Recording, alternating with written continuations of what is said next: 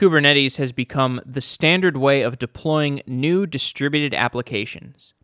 Most new internet businesses started in the foreseeable future will leverage Kubernetes, whether they realize it or not. Many old applications are migrating to Kubernetes too. Before Kubernetes, there was no standardization around a specific distributed systems platform.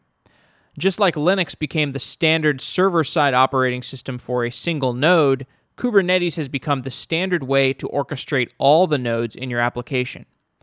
With Kubernetes, distributed systems tools can have network effects. Every time someone builds a new tool for Kubernetes, it makes the other tools better, and it further cements Kubernetes as the new standard. Google, Microsoft, Amazon, and IBM each have a Kubernetes as a service offering, making it easier to switch infrastructure between the major cloud providers. We're likely to see DigitalOcean, Heroku, and longer tail cloud providers offer a managed hosted Kubernetes eventually. In this editorial, I explore the following questions. Why is this happening? What are the implications for developers? How are cloud providers affected? And what are the new business models that are possible in a Kubernetes standardized world?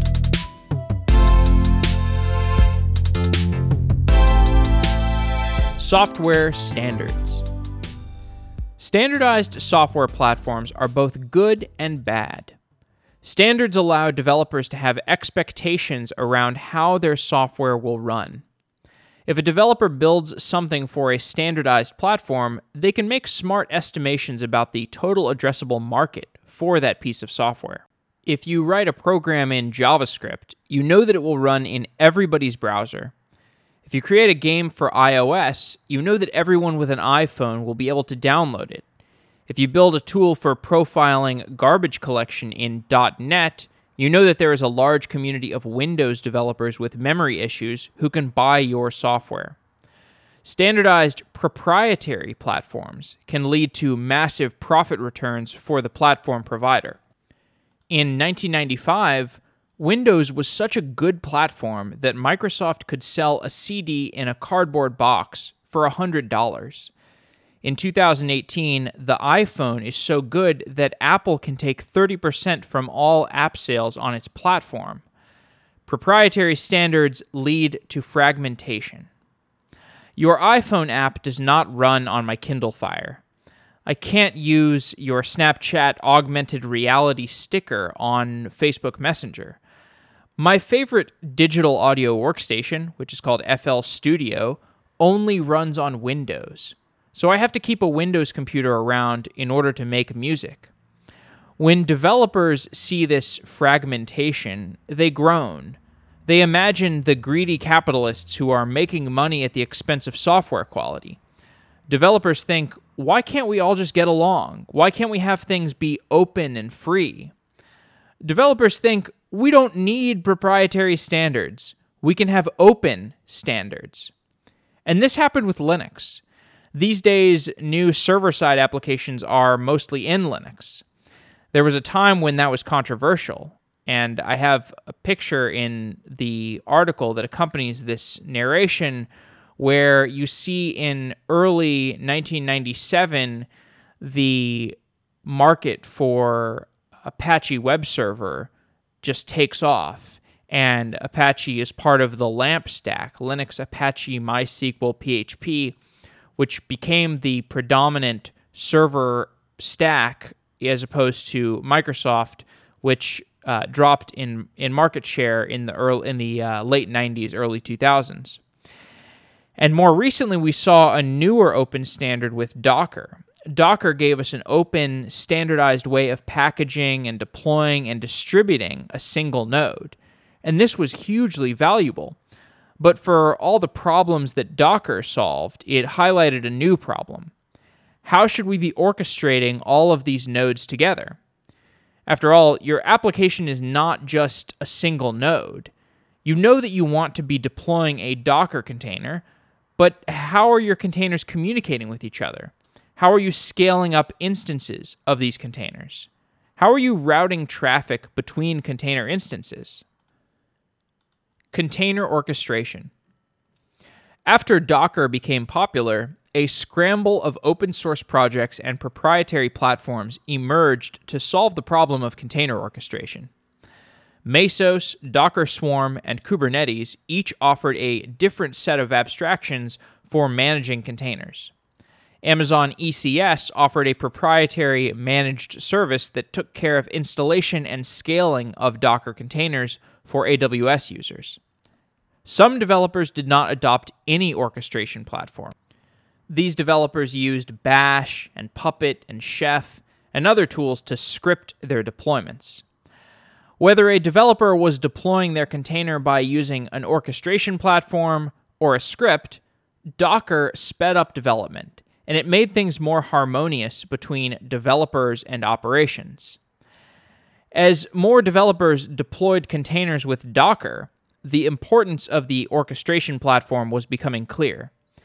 A container is as fundamental to a distributed system as an object is to an object-oriented program.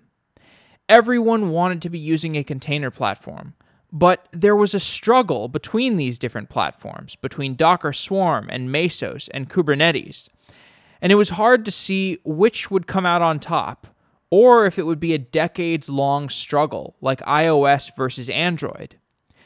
This struggle between the different container orchestration platforms was causing fragmentation. And that's not because any of the popular orchestration frameworks were proprietary. This wasn't like the early 90s or like today with mobile platforms where you have fragmentation because you have certain proprietary systems. This was because each container orchestration community, Swarm and Kubernetes and Mesos, they had all invested so much in their own ecosystem. So from 2013 to 2016, there was this anxiety among Docker power users because if you choose a container orchestration framework, you're making a huge bet. If you chose the wrong orchestration system, it would be like opening a movie store and choosing HD DVD over Blu-ray. If you mess up, then you choose the wrong container orchestration system, and once people centralize on one of them, then you're in the wrong system. And the whole thing is that around this time, I was reporting on it, and the war between container orchestrators felt like it was going to be a winner-take-all affair. This did not feel sustainable, where people were arguing over which container orchestration system you should use, and there's differences, and you don't want to use two different container orchestration systems. It just felt like a winner-take-all affair. And as in any war, there was a fog that was hard to see through.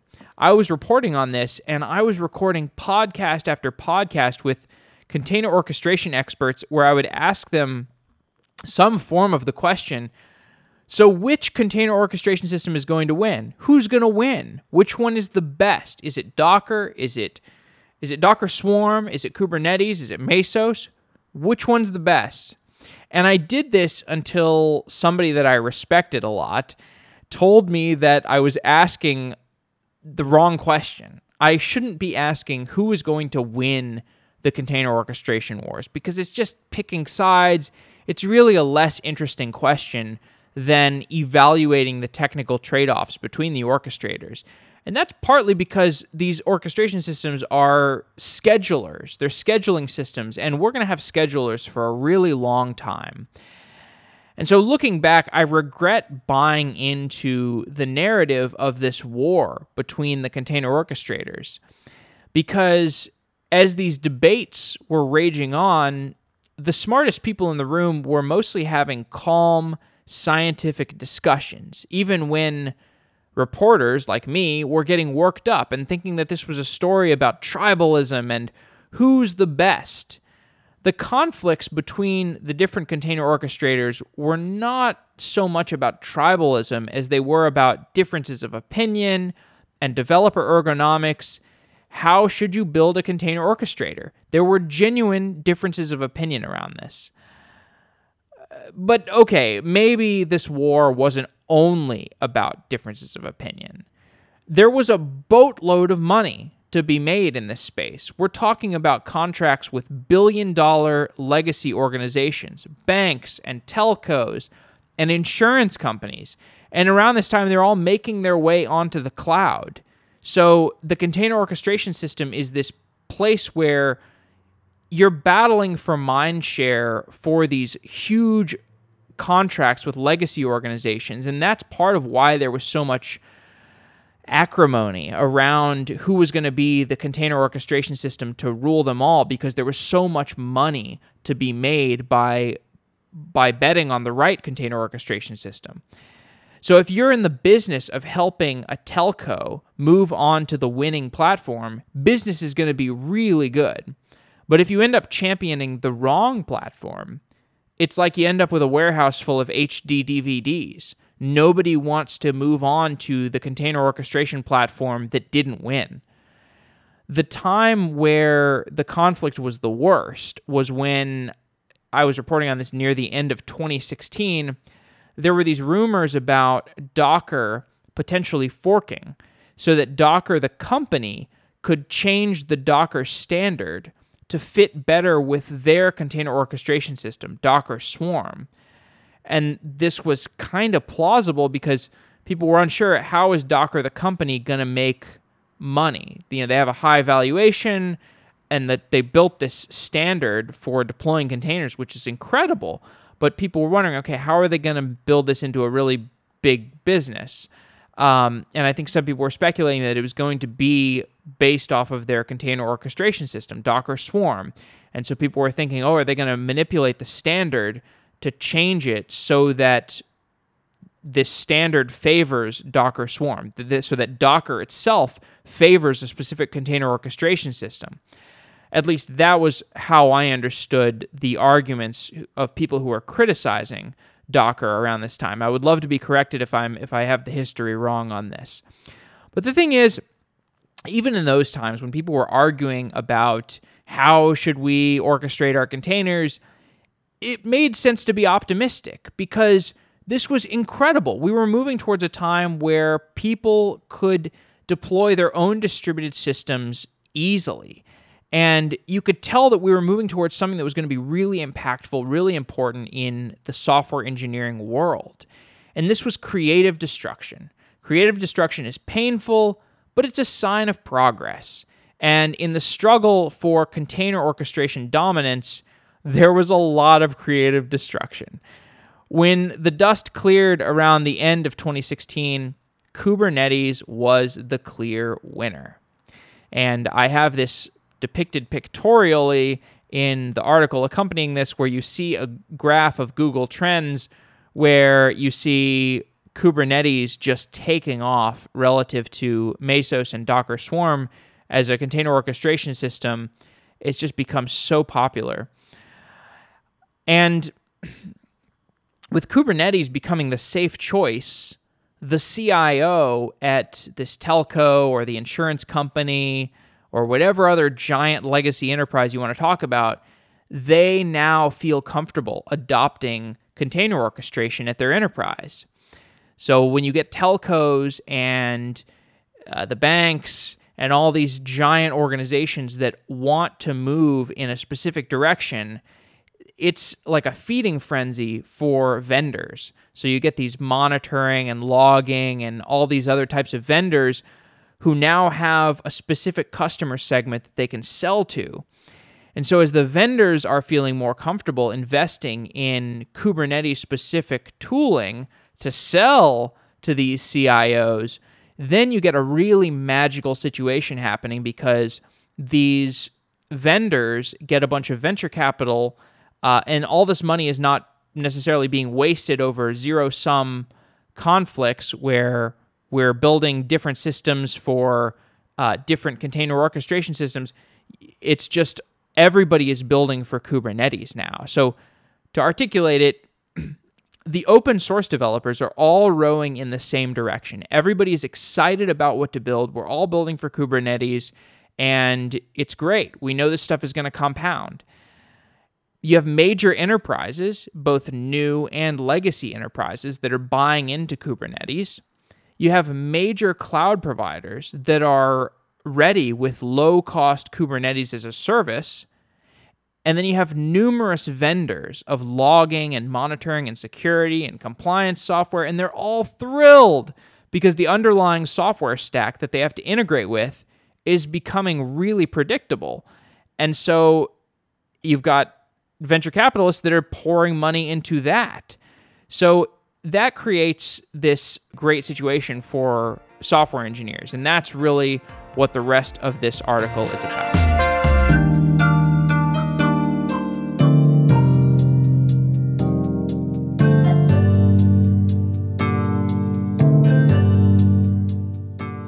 Going multi-cloud. Today, the most lucrative provider of proprietary backend developer infrastructure is Amazon Web Services. Developers do not view AWS resentfully because AWS is innovative and empowering and cheap. If you're paying AWS a lot of money, that probably means that your business is doing well. With AWS, developers do not feel the level of lock-in that was administered by the dominant proprietary platforms of the 90s. But there is some lock-in. Once you're deeply embedded in the AWS ecosystem, you're using services like DynamoDB or Amazon ECS or Amazon Kinesis, it can become a daunting task to move away from Amazon. With Kubernetes creating an open, common layer for infrastructure, it becomes theoretically possible to lift and shift your Kubernetes cluster from one cloud provider to another. If you decided to lift and shift your application, you would have to rewrite parts of that application to stop using the Amazon-specific services, such as Amazon S3. For example, if you wanted an S3 replacement that would run on any cloud, you could configure a Kubernetes cluster with Rook, and you could start storing objects on Rook with the same APIs that you would use to store them on S3. We have done a show about Rook, which may or may not have aired by the time this episode airs, but it's a cloud-agnostic way of building an object storage or a file storage system on top of Kubernetes. And we'll get into more distributed systems that you can build on top of Kubernetes a little bit later on in this episode, but the point I'm trying to make here is that there are these services that people are building on top of Kubernetes that allow you to do things that might previously just have been easy to do within a specific cloud. So like in the past, you could have moved Amazon S3 workloads to a Google object storage system, but there may not have been a system that was as open that you could have ported from one cloud provider to another. And this is a nice option to have, the ability to move between cloud providers with certain infrastructure systems, such as Rook. But I actually haven't heard of anyone lifting and shifting their core application away from a cloud. Really, the only major migration that I have heard of is the Dropbox migration, in which Dropbox was basically a layer of usability on top of Amazon S3 when they started, and then they eventually moved off of Amazon for their core storage system and moved it into a data center that they're controlling, and that was an epic migration. It took 2.5 years. We did an episode about it. There's a great Wired article about it that I linked to in this episode.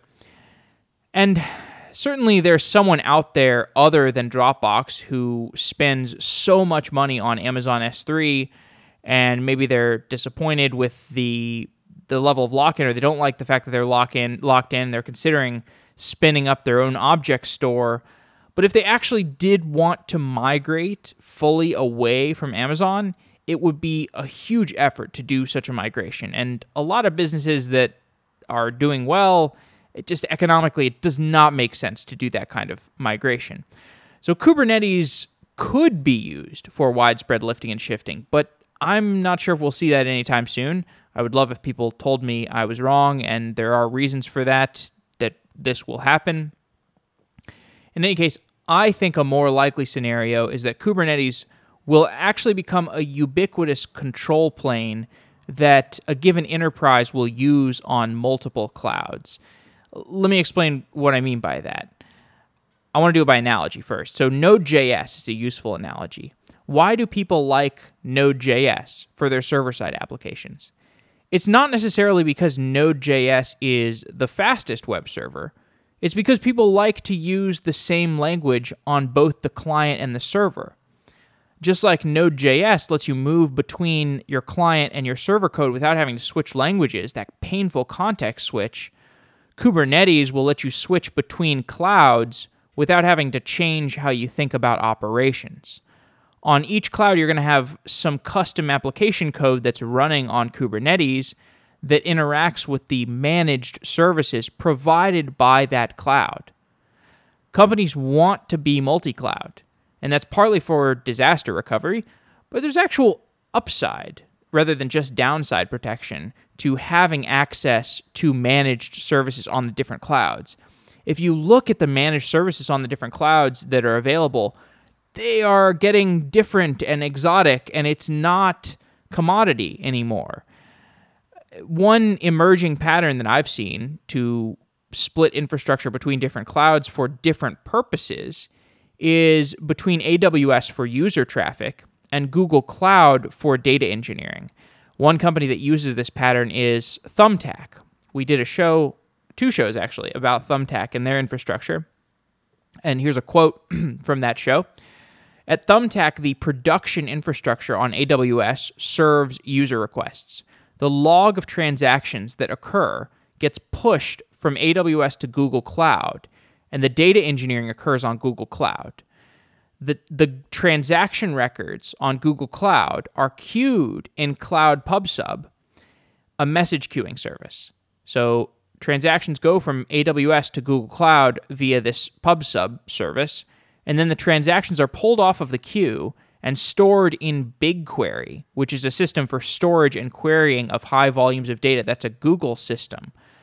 BigQuery is used as the data lake to pull from when orchestrating these machine learning jobs. And machine learning jobs are run in Cloud Dataproc, which is a Google managed service that runs Apache Spark. After training a model in Google Cloud, the model is deployed on the AWS side, where it serves user traffic. On the Google Cloud side, the orchestration of these different managed services is done by Apache Airflow, an open source tool that is one of the few pieces of infrastructure that Thumbtack does have to manage themselves on Google Cloud. That's the end of the quote. So here we see a model where Google Cloud provides Thumbtack with data engineering, and Amazon Web Services provides Thumbtack with the user requests. So Thumbtack is using AWS to serve user requests and Google Cloud for data engineering and queuing in PubSub. And Thumbtack trains its machine learning models in Google and deploys them to AWS. And this is just the way things are today. Thumbtack might eventually use Google Cloud for user-facing services as well. Maybe they'll eventually use AWS for data engineering services. I think the ideal world is that we wouldn't really have to think about what is on what cloud. We would just have this buffet of options to choose from. And I'm not sure if Thumbtack uses Kubernetes to run Apache Airflow, but the usage of Apache Airflow on the Google Cloud side illustrates that there are still tools that are not available as managed services that are the top of the line, I suppose. I assume Thumbtack knew what was at the top of the line, and they chose to go with an open source tool they chose to go with Apache Airflow, this open source tool, instead of choosing a Google managed service for the purpose that Apache Airflow is solving.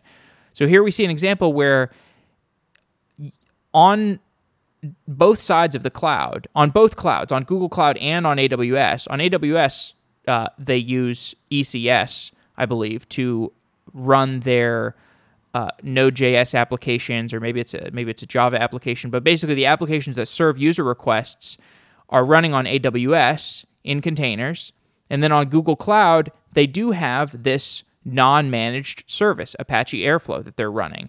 And so this illustrates that you are going to want to have some of your own infrastructure on every cloud. And what I'm suggesting is that Kubernetes could be the layer where you're managing this bespoke infrastructure that you're building in a given system, on a given cloud. And I've also got a picture in the article that accompanies this episode from a Japanese company's architecture.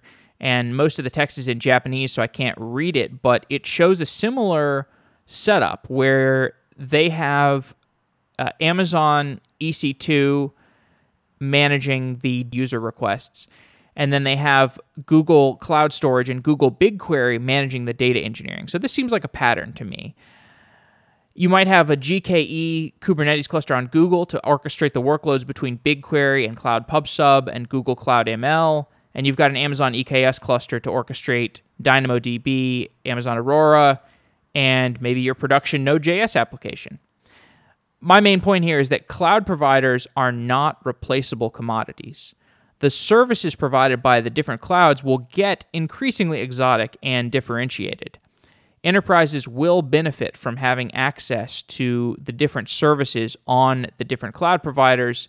It remains to be seen what will be the standard patterns for having access to these different managed services, as well as having access to your own code that you want to write. But we'll get into some other discussions of that a little bit later on the show. Maybe companies don't want Kubernetes. Maybe they want to be serverless, but I think Kubernetes is going to be here to stay for a while. Distributed systems distribution. Services like Google BigQuery and AWS Redshift are popular because they give you a powerful, scalable, multi-node tool with a simple API. Developers often choose these managed services because they are so easy to use. But you don't see these types of paid tools for single-node applications as often these days. I don't pay for Node.js, I don't pay for React.js, I don't pay for Ruby on Rails.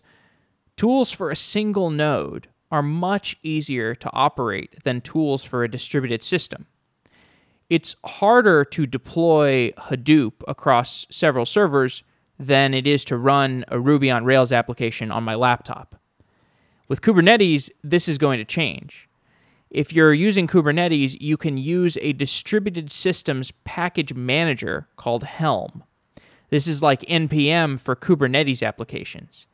If you're using Kubernetes, you can use Helm to easily install a complicated multi-node application, no matter what cloud provider you're on. Here's a description of Helm. Helm helps you manage Kubernetes applications. Helm Charts helps you define, install, and upgrade even the most complex Kubernetes application. Helm Charts are easy to create, version, share, and publish. So start using Helm and stop the copy and paste madness.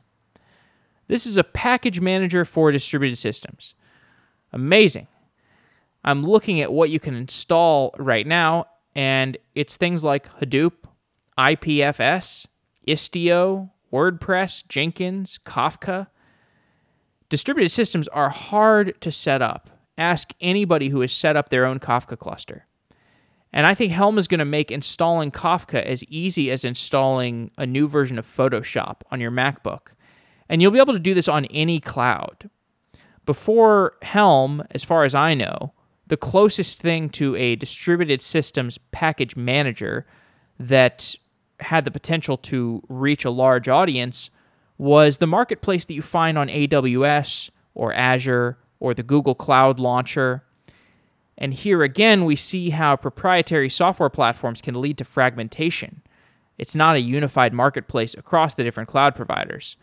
Before Helm, there was no standard platform-agnostic way of one-click installing Kafka or Hadoop. You can find a way to one-click install Kafka on AWS, Google, or Azure, but each of these installations had to be written independently for that specific cloud provider. And to install Kafka on DigitalOcean, you need to follow a 10-step tutorial. Helm represents a cross-platform system for distributing multi-node software on any Kubernetes instance.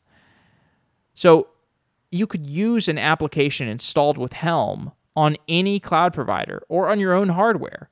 You could easily install Apache Spark or Cassandra, and these are systems that are notoriously difficult to set up and operate. This to me seems like a huge deal. Helm is a package manager for Kubernetes, but it also looks like the beginnings of an app store for Kubernetes. With an app store, you could sell software for Kubernetes. Maybe instead of app store, I should say distribution mechanism. But if you think about it, what is the distribution mechanism for distributed systems today? It's basically software as a service. And it's just whatever software as a service you buy. So this might be a way of a distribution mechanism for distributed systems where you can purchase it or use it at the open source or the platform level in a way that's a lot easier than the status quo today. What kind of software could you potentially build or sell with this distributed systems package manager? Well, you could sell enterprise distributions of distributed systems platforms like Cloudera Hadoop or Databricks Spark or Confluent's Kafka distribution. You could make it easy to install monitoring systems like Prometheus, multi-node databases like Cassandra, these systems that are really hard to install. They're notoriously hard to install. That's, I think, why there are more people who install a single node system like Ruby on Rails. Ruby on Rails is very popular. I mean, Kafka is popular, but the level of popularity is not as high as Ruby on Rails. And I think that's partly because it's not easy to deploy. And maybe you could even sell higher level consumer grade software like Zendesk. So imagine a Kubernetes version of Zendesk. Zendesk is help desk ticketing software. It has a messaging system. It has a support system. It has customer intelligence systems. And this is a product that requires multiple nodes interacting together in order to be resilient to node failures. And that's part of why it makes a great software as a service tool, because customers don't really want to worry about these kinds of distributed systems failures. The idea of a self-hosted Zendesk might sound kind of crazy, but somebody could build that, and they could sell it in the form of a proprietary binary at the cost of a flat fee instead of a subscription. If I could sell you a $99 Zendesk for Kubernetes, you could install it on your Kubernetes cluster on AWS, and you're going to end up saving a lot of money on support ticketing software because you're just paying a fixed cost for it. It's a one-time setup fee. Maybe you occasionally have a problem with it that you need to pay for support on demand, but that could be better for some customers than paying a subscription SaaS fee. Enterprises are often running their own WordPress to manage a company blog.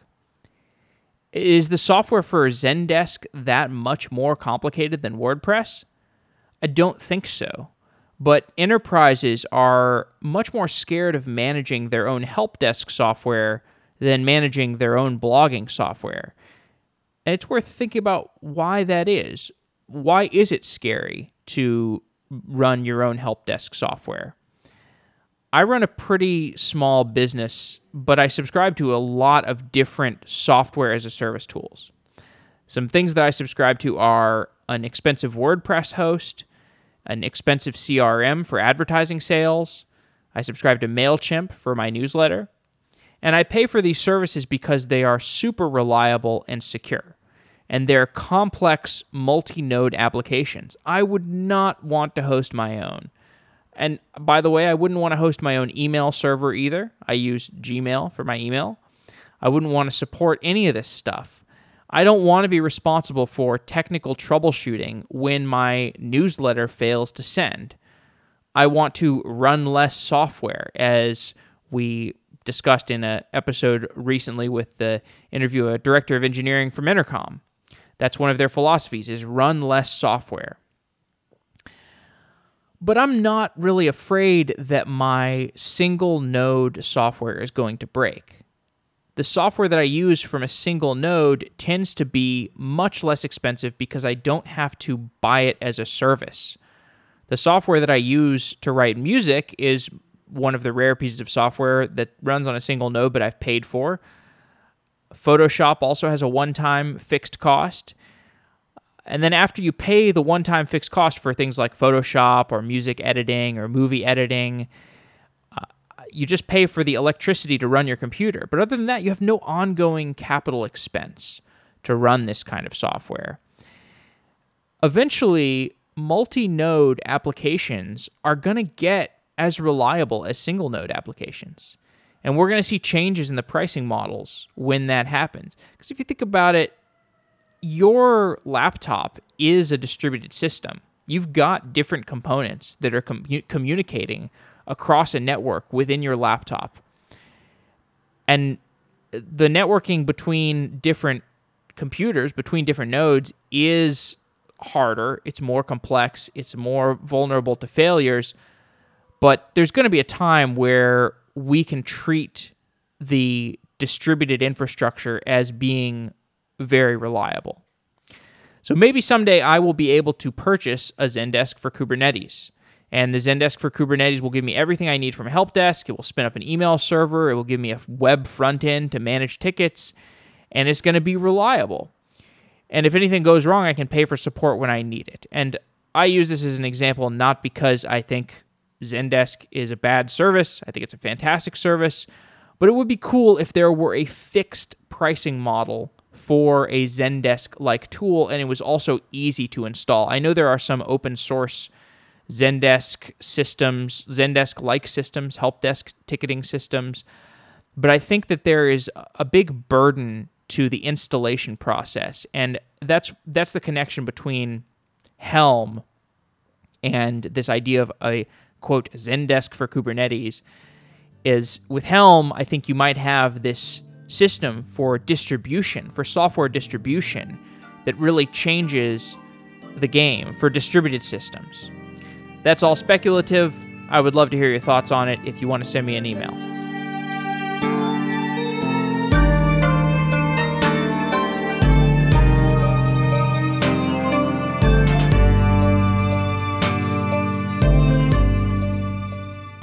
Metaparticle. With Kubernetes, it becomes easier to deploy and manage distributed applications. With Helm, it becomes easier to distribute those applications to other users. But it's still pretty hard to develop distributed systems. This was the focus of a recent Cloud Native Con KubeCon keynote by Brendan Burns, and the keynote was called "This Job is Too Hard: Building New Tools, Patterns, and Paradigms to Democratize Distributed Systems Development." And in the article, I have a picture of a slide that Brendan had in his talk, and that slide shows an analogy between the single-node operating system world and the multi-node operating system world. And the analogy is that in the single-node operating system world, you have objects, and those objects are orchestrated within a runtime. And that runtime is facilitated by a set of standard libraries that make it easier to work within the operating system. It's easier to forget that the operating system standard libraries within your laptop are pretty complicated. And then on the right side of his analogy, he's got the multi-node world.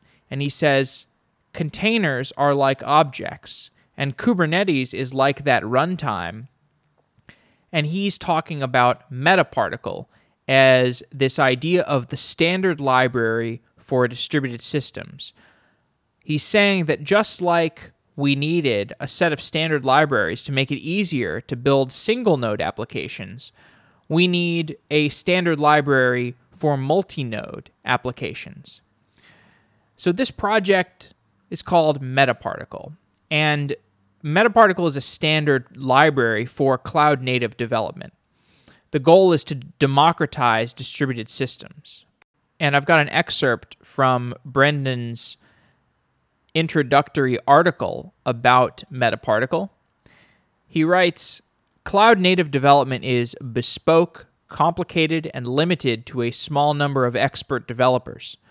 Metaparticle changes this by introducing a set of utilities in familiar programming languages that meet the developer where they are and enables them to begin to develop cloud-native systems using familiar language features. Metaparticle builds on top of Kubernetes primitives to make distributed synchronization easier as well. It supplies language-independent modules for locking and leader election as easy-to-use abstractions in familiar programming languages. That's the end of his quote. After decades of distributed systems research and applications, we have some patterns that have emerged about how we build these systems. We need to do things like locking a variable so that two nodes will not be able to write to that variable in a non-deterministic fashion. We need a way to do master election so that if the master node dies, the other nodes in the distributed system can pick a new node to orchestrate the system. And today we use tools like etcd and Zookeeper to help us with master election and locking. And these tools have an onboarding cost. Brendan illustrates this with the example of Zookeeper. Zookeeper is used by both Hadoop and Kafka to do master election. And Zookeeper takes significant time and effort to learn how to operate. During the construction of both Hadoop and Kafka, which are, if you didn't know, very important distributed systems projects that form the core infrastructure of many of the internet companies that you know of, during the construction of Hadoop and Kafka, the founding engineers of Hadoop and Kafka, they engineered their systems to work with Zookeeper to maintain a master node. If I'm writing a system to do distributed MapReduce, I would like to avoid thinking about node failures and race conditions. That's not the core job of a distributed MapReduce system. And Brendan's idea is to push these problems down into a standard library so that the next developer who comes along with a new idea for a multi-node application has an easier time. And there's an important meta point here. Metaparticle is built with the assumption that you are on Kubernetes. This is a language-level abstraction that is built with an assumption about the underlying distributed operating system. And this brings us back to standards, the importance of standards, and the importance of everybody being on this same distributed operating system platform. We can start to make very big assumptions about the downstream users of our projects. And this is why Kubernetes is so important and so mind-blowing, because it's a layer of standards across a world of heterogeneous systems. Serverless workloads. Functions as a service, often called serverless functions, are a powerful, cheap abstraction that developers can use alongside Kubernetes or on top of Kubernetes, or in some cases instead of Kubernetes altogether. And here I'd like to review the modern landscape of serverless applications and then consider the relationship between serverless and Kubernetes. A quick review on functions as a service. Functions as a service are deployable functions that run without an addressable server. Functions as a service deploy, execute, and scale with a single call by the developer. Until you make that call to the serverless function, your function is not running anywhere, so you're not using up resources other than the database that is storing your raw code. When you call a function as a service, your cluster will take care of scheduling and running that function. You don't have to worry about spinning up a new machine and monitoring that machine and spinning the machine down once it becomes idle. You just tell the cluster that you want to run a function, and then the cluster executes it and returns the result. And functions as a service get described as being serverless, and that term is appropriate. It's also appropriate to describe these managed services that we discussed earlier, like Google BigQuery or Amazon ECS or Amazon Redshift. These are also described in the purview of serverless. But for the purposes of this section, when I say serverless, I'm only referring to functions as a service, unless I explicitly say so. But it's really important that people who are trying to understand this space understand the difference between these two types of serverless. There's the functions as a service, serverless, and then the managed services type of serverless. When you deploy a serverless function as a service, the function code is not actually deployed. Your code sits in a database in plain text, and when you call the function, your code is being taken out of the database entry, loaded onto a Docker container, and executed, and then it's spun down when that container is not being used anymore. This is why the function as a service model is so cheap. AWS Lambda pioneered this idea of a function as a service in 2014, and since then, developers have been thinking of all kinds of use cases. There's a comprehensive list of how developers are using serverless that I have linked to in the show notes that goes with this episode. There's this shared Google Doc that was created by the CNCF, that's the Cloud Native Computing Foundation, serverless working group. It's a 34-page document at the time of this episode creation, and it's got tons of information about how people are using these functions as a service. These things are here to stay, and they're going to be really impactful on how people build systems in the near future. But for how people are using them in production today, I have seen at least two clear applications that you can delineate. There's obviously more, but broadly speaking, the two clear applications that I've seen are you've got compute that can scale up quickly and cheaply in response to bursty workloads. For example, we did a show about Yubble, where this was a social media company that had a problem with extremely bursty workloads, where when these particular users who were extremely popular would log on to the website, tons of other people would log on. And then for the rest of the day, they would not have that much traffic. So there's these extreme spikes in workload, and functions as a service are really useful for scaling up quickly and cost effectively in response to those bursty workloads. The other type of workload that I have seen commonly is the event-driven glue code, where if you have a variable workload frequency, for example, you have an event sourcing model with a variety of database consumers that are pulling off of an event queue, you've got wide variety in the workload frequency. So this is kind of like my first example with the bursty workloads. In any case, it's worth understanding how these things work at a fundamental level, because there are lots of applications for them, and I could broadly describe them as glue code or bursty workload responses, but it's more important to understand what they're doing fundamentally. And for each of these different cloud providers, they have a function as a service platform. So to create a function as a service platform, a cloud provider provisions a cluster of Docker containers called invokers, and these invokers wait to get blobs of code scheduled onto them. When you make a request for your code to be called to execute, there's this period of time that you have to wait for that code to be loaded onto an invoker and executed.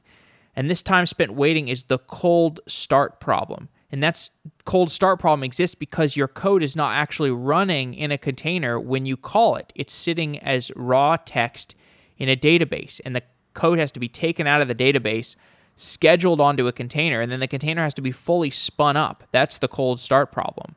And the cold start problem is one of the trade-offs that you make if you decide to run part of your application on functions as a service.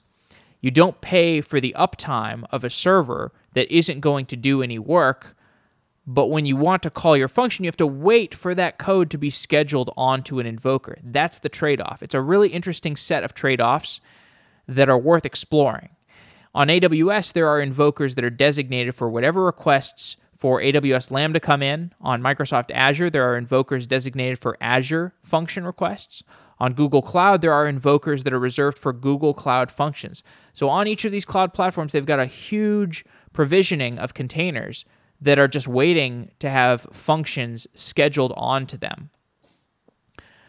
For most developers, using the function as a service platforms from AWS or Microsoft or Google or IBM are going to be fine. When you want a function as a service, you're just going to say, okay, I'm going to take it off the shelf from a cloud provider. The costs are low. The cold start problem is not that problematic for most applications. There's some ways around it. And most developers are going to be fine with that. But some developers will want to get their costs even lower, or they might want to write their own scheduler that defines how code gets scheduled onto Invoker containers. And these developers can roll their own serverless platform rather than using the serverless platform of a cloud provider. And there's some open source technologies that help with this. There's open source function as a service projects such as Kubeless. There's also IBM OpenWhisk. There's Fission. And the important thing to know about these function as a service platforms is that you can provision your own serverless cluster on top of Kubernetes. You can define your own pool of invokers, and you can determine how containers are scheduled against different jobs. You can decide on how to solve the cold start problem for your own cluster. And once you spin up a container, you can determine how long you want to wait until that container gets spun down. And the open source function as a service for Kubernetes is just one type of resource scheduler. There are a bunch of other resource schedulers that we're going to see on top of Kubernetes. Developers are always building new schedulers in order to build more efficient services on top of those schedulers. And I think that's the important thing to take away from this discussion of Kubernetes versus serverless architecture, because you could say, hey, I could deploy my application to Kubernetes, but I could also just deploy it to serverless functions and have it magically scale. And that's true. But the important thing to remember is that there's a gradient between those different types of deployments, where you've got a deployment that's always up and a deployment that only spins up when you make a call to the function as a service platform. You've got a set of trade-offs along that gradient between them. And that's what we're going to see people explore with custom schedulers built on top of Kubernetes. So what other types of schedulers could you build? What other types of schedulers could you build on top of Kubernetes? Well, here it's worth thinking about what are the types of distributed systems that we would want to make it easy to deploy to Kubernetes. We're going to need different application primitives in order to build bigger and more exotic distributed systems. One example of an exotic distributed system that comes to mind is this thing that Amazon announced at AWS reInvent this year called Amazon Aurora Serverless. It's a serverless database which scales storage and compute up and down automatically. There was a good blog post from Jeff Barr that explained what AWS Serverless Aurora does. And it says, when you create an Aurora database instance, you choose the desired instance size and have the option to increase read throughput using read replicas. If your processing needs or your query rate changes, you have the option to modify the instance size or to alter the number of read replicas as needed. This model works really well in an environment where the workload is predictable, with bounds on the request rate and processing requirement. Here Jeff is talking about the classic Aurora database. This is an Amazon database that you have access to, but it requires some manual configuration in order to respond to bursty workloads. So we can see where this is going.